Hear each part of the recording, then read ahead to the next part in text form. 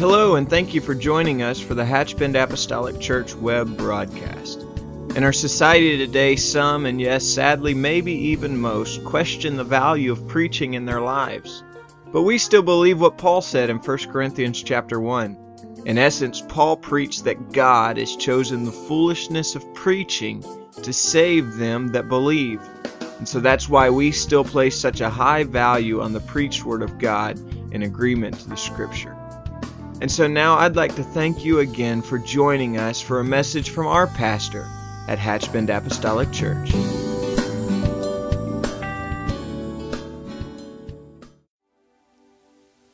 Thank you for joining us for our Wednesday evening Bible study. For the last several weeks, we have been doing a series on the book of Colossians. And so this evening, I want to go back there to the book of Colossians chapter 4 and verse number 2.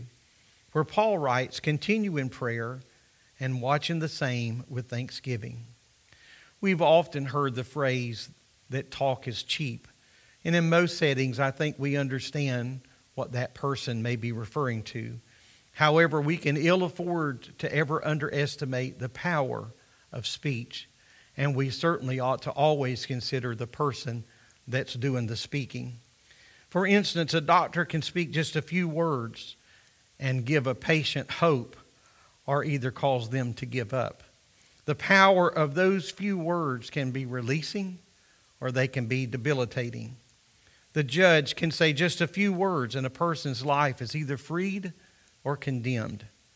Through the years, I've had the opportunity to go to court with several different families, most of the time because of my involvement in prison ministry for several years. But I remember two different cases distinctly. One time was the final hearing of a man that had served a very lengthy sentence for a crime he had committed years before. His case had come up for reassessment of sorts.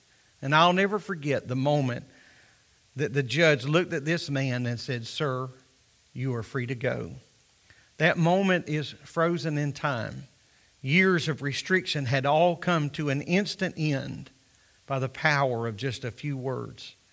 He was in chains and shackles on his way into that courtroom, but he walked out of that same building a free man. On another occasion, I was sitting in that same courtroom when another judge sentenced a different man to life in prison.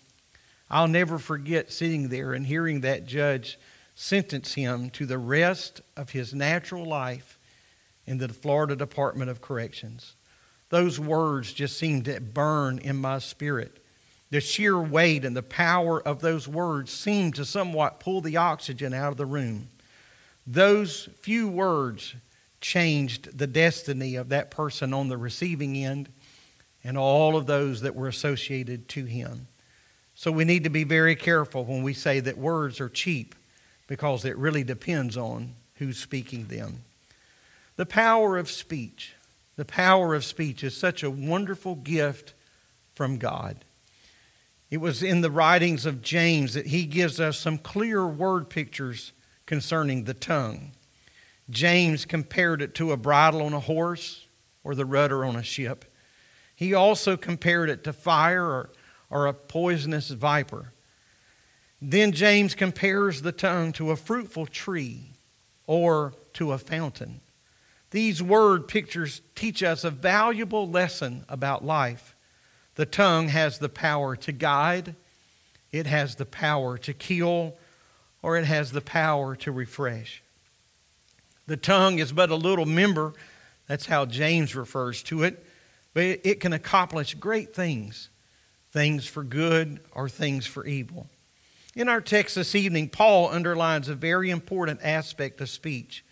And so without a doubt, I believe that tonight's subject will be one of the most vital links that a child of God could ever hear. The subject of prayer. At some point in our life, I am completely convinced that everybody prays. Perhaps it's trouble or a crisis, but at some point in our life, everybody prays. Now, an unbeliever may not pray with great faith, but they even may pray with a measured sense that this may or may not work. But somewhere there is a measure and a sense of hope that perhaps something will happen. if I pray. They're not really sure it will, but just in case, they pray. They pray because they want help. They pray because they need help.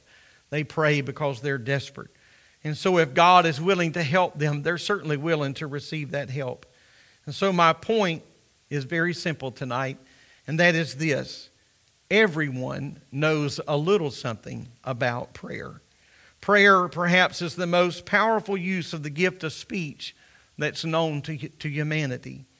Paul addresses the subject of prayer here with great words of instructions. He simply says, continue in prayer. Or what Paul is really trying to say is be unwavering in your prayer life. I really believe that every child of God ought to have a designated time of prayer and a designated place of prayer. Now, I realize that often life has interruptions and we're not able to do that exactly as we would even want to day by day. But I truly believe and teach and live that we should have a time of prayer and a place of prayer. There should be some consistencies that are built in to our prayer life. It ought to be a common thing. As I said earlier, some people only pray when they feel like it, or they pray only if there's a crisis. But I believe there are many implications to what the Scripture is teaching us, and it's that pray without ceasing mindset. That simply means that we should be in constant fellowship with God. The end result is that our prayer should be to us just as normal and just as natural as breathing.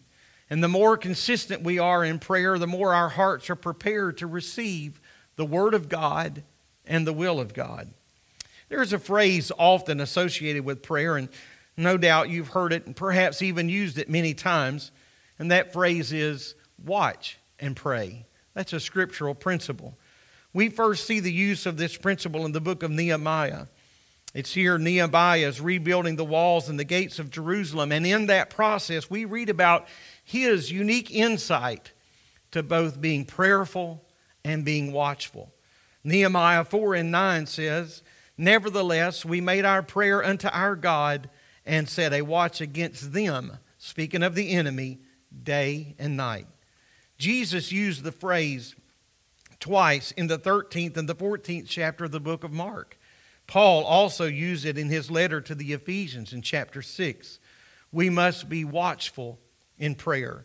But in order for prayer to have any lasting effect, there has got to be power behind that prayer.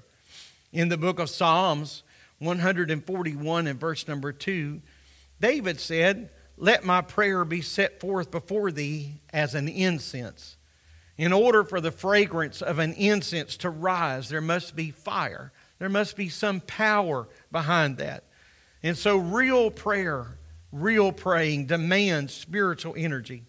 Now, that's not to say that every word has to be shouted out loud or screamed in order to get God's attention, because I believe God is into weighing the matters of our heart, and He knows our motives, and He can measure our sincerity.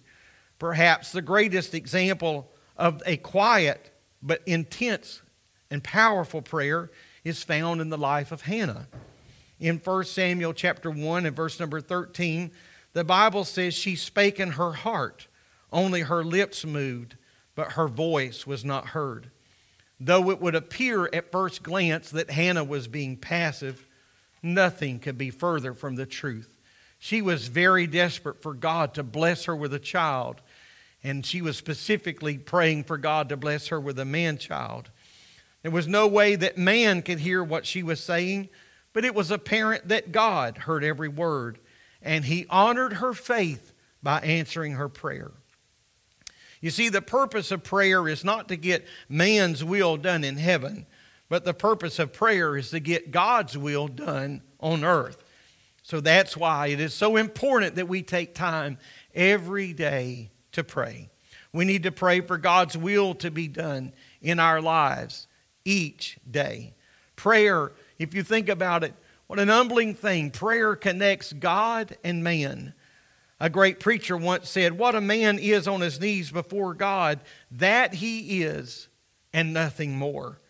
That's a very powerful and a very pointed statement, but I believe that that same principle could bleed over and apply to an entire body of people. It could apply to a church. We could well say what a church is on its knees before God, that it is, and nothing more. Jesus said of his house, he said, my house shall be called the house of prayer. May we never forget that blessed command. We must make prayer a real life priority. We're told in the book of James that we have not because we ask not. Prayer is not to inform God of something that he already knows, but prayer is about the spiritual work of God transforming my heart, your heart, and our minds. The discipline of prayer allows God to work in our lives, and it allows him to work in ways that he could not do outside the process of prayer. Prayer connects God and man. Prayer tunes us into the right frequency. It brings the signal to its greatest peak. I'm going to perhaps risk dating myself here, but I remember radios before the digital age. I remember when a radio had a dial, and the word dial is not an arbitrary word, because if you were going to get the strongest signal, if you were going to really tune in and hear what was going on, you had to dial the radio in. In some cases, it required real finesse. I would often, and many would often, dial from below and dial up to that station. In some cases, you might dial just a little past it and then turn back until you had it tuned in to its most powerful signal. If you just forgive that analogy, I believe that's what God is doing to us and with us in prayer. He is tuning us into the most powerful signal. God is dialing us in. Through the process of prayer, we learn how to connect to God. We learn how to hear his voice. We learn how to listen. We learn how to respond when God speaks. We should never forget one important thing. Prayer is a privilege. It's been so long ago now, I don't even remember exactly when. Many years ago, I was in a prayer room. I knelt down with another minister. We were praying before service, and he began his prayer by saying, Lord, I thank you for the privilege of prayer. I never forgot that phrase. It burned in my heart. It burned in my mind. And I have tried from that day until now to begin my prayers the same way. Thank you for the privilege of prayer. Prayer is not a drudgery. Prayer is not a sentence. Prayer is a privilege because prayer connects God and man. Jesus gives us some insight to prayer as we read Luke chapter 11, verses 9 through 10. Jesus simply says this. He said, ask and it will be given to you. Seek and you will find. Knock and the door will be opened to you. This pattern of prayer seems to indicate some increasing sincerity and an increasing commitment. To ask is one thing, but to seek takes it to another level. To seek is one thing, but to knock implies a greater sense of persistence. God, I believe, honors consistent and persistent prayer. There are, however, two conditions that signal when it's time for us to stop praying. One, of course, is when the Lord says yes. So when the Lord says yes to that request or that prayer, then it's an indicator that it's time for us to move on to something else. The second time is when the Lord says no. When the Lord says no, it is not up to us then to try to convince or strong-arm the Lord into our will and not his will. No matter how much we may disagree, I've got to understand one thing, that God sees the whole picture. He sees the beginning to the end, and he knows what's best. And so when God says yes, I want to rejoice in that.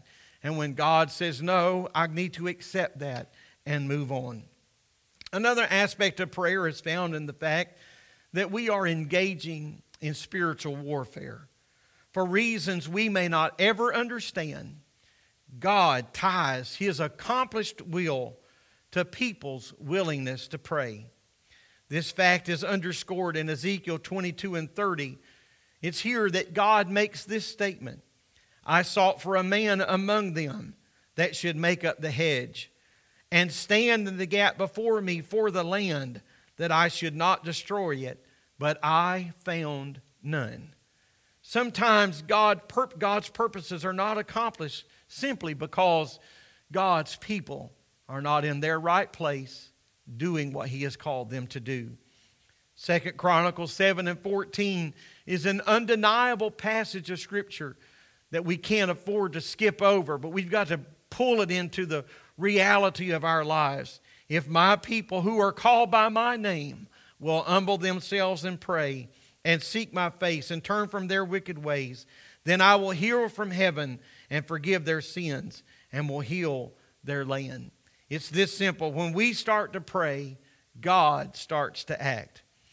There's a powerful passage of Scripture in the Bible that I want to share with you before we conclude here this evening. And that is found in Isaiah chapter 6 and 7. In Isaiah chapter 62, verses 6 and 7. The Bible says, I have set watchmen upon thy walls, O Jerusalem, which shall never hold their peace day nor night. Ye that make mention of the Lord, keep not silence. In verse number 7, he says, and give him no rest till he establish, until he make Jerusalem a praise in the earth. Now, merely for the sake of clarification, I want to share this same passage of Scripture from a couple of different translations, because I want to underline these words as much as possible. The words in verse chapter number 6 says this, on your walls, O Jerusalem, I have appointed watchmen all day and all night. They shall never keep silent. You who remind the Lord, take no rest for yourselves, and give Him no rest until He establishes and makes Jerusalem a praise in the earth. Yet another translation says, on your walls, O Jerusalem, I have set watchmen all the day and all the night. They shall never be silent. Ye who put the Lord in remembrance, take no rest, and give Him no rest until He establishes Jerusalem. Now, this is not to imply that God needed to be reminded of anything. When we pray, what we're really doing is not reminding God, but we're reminding ourselves of His powerful promises that are yea and amen. We are like those watchmen that are on the wall, the watchmen that stood to watch out for the enemy. You see, these watchmen, that was the very first line of defense. They were doing warfare, and that's what you and I are doing when we're in prayer. The devil would like to convince us that we're wasting our time, but nothing could be further from the truth, because when we fall on our knees and cry out to our God, we have His undivided attention. I will tell you that prayer is work, and make no mistake about it. It's work sometimes to keep your mind focused. It's work to pray through that long list of people and situations, circumstances that we've been praying for so long. But it's a work worth investing in. While prayer is something that we should be devoted to each and every day, I certainly do not ever want prayer to seem like it's just a part of my to-do list. Rather, I want it to seem like it's a very natural beginning to my day. Prayer is a personal praise to God for what He has already done. It's also a praise in advance for what He's going to do. And so as a body of believers, we need to be committed to prayer. And so I would admonish you this evening to hold up your church and its leadership in prayer, and to hold up your spouse in prayer, hold up your children in prayer, hold up your community in prayer. We're in a desperate hour right now in our world, and certainly in America. We need to be lifting up those that are in the front line and asking God to strengthen them and to anoint them as they lead us and guide us. If there was ever a time that the church should be binding together in prayer, it is certainly now. I want to thank those that are serving us today, and I want to pray for those that God has placed in charge. I want to lift them up and establish their ways before the Lord. But I also this evening want to thank those those prayer warriors that are behind closed doors, that are in prayer closets, perhaps those that are in your homes or even coming to a house of prayer at times to lift up your voice. I want to thank you for your voice, and I want to thank you for your petitions, because we desperately need that today. Because the church cannot have a neutral position on the matter of prayer. Those who understand the power of prayer, we should be exercising the privilege to pray. We should also acknowledge our responsibility to do the same and to tap into the only real source of hope that we have, and that is the power of prayer.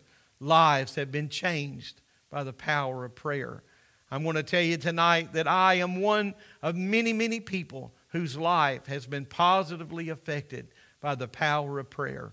I'm thankful for those sustaining voices that have called my name in prayer more often than I may ever know. I remember one time many years ago, I was in a desperate battle, in a desperate trial. My wife had been gone for several hours that day. I was in our den praying. I had knelt down in one of the chairs and was praying, and it was just one of those moments where you feel like you're all alone. While I was praying, the phone rang. Ordinarily, I would have ignored such a thing and continued to pray. But for whatever reason, I felt prompted to answer the phone. And on the other end, some 700 or 800 miles away, was the voice of a trusted pastor friend who said, "Brother Boyd, today, just now, I was in my office studying and preparing for an upcoming service, and God laid you on my heart. I'm going to tell you that prayer spanned the gap and the distance of several hundred miles, and that man had been given a word specifically for me." That's just one incident. I could talk to you about many, many times that I was made known and made aware of the power of prayer. But I would submit to you that there are countless times where those phone calls didn't happen and that acknowledgement didn't come. But God had moved on the heart of someone somewhere else to lift us all up in prayer. I'm thankful for the power of prayer. It is that source that connects God and man. Again, I want to admonish us today to understand not only our commitment to prayer, or that we should be committed to prayer, but understand what a privilege prayer is.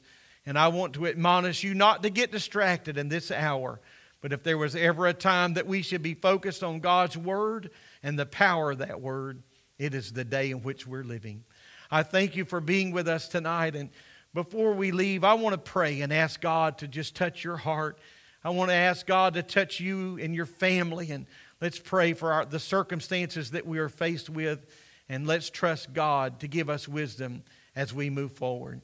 Lord, I thank you for the wonderful privilege that you have given us again tonight to center our minds and our hearts around your word. I pray today, God, that your word would just serve as the centerpiece, and it would serve, God, as that foundational stone, that we would hold our hope, Lord, and center our hope around your word. I thank you today for the privilege of prayer. I thank you, Lord, for the opportunity of prayer. And I thank you for the many times that my life has been positively affected by those that were praying for me.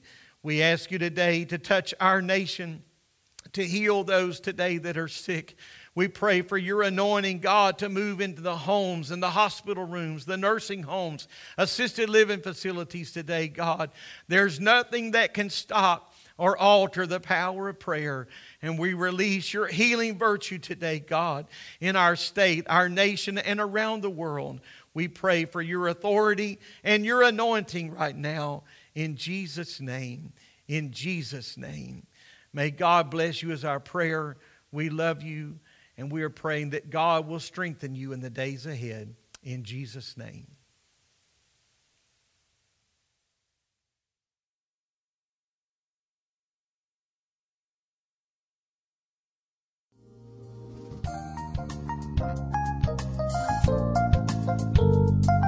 This message has been brought to you today by the media ministry of Hatchbend Apostolic Church.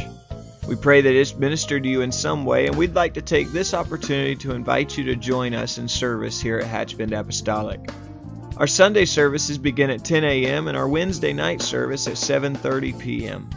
For any more information or to speak with our ministry staff, please feel free to call our church office at 386-935-2806, or you can visit the contact link here on our website. Again, thank you for listening, and we pray God's richest blessings on you and your family.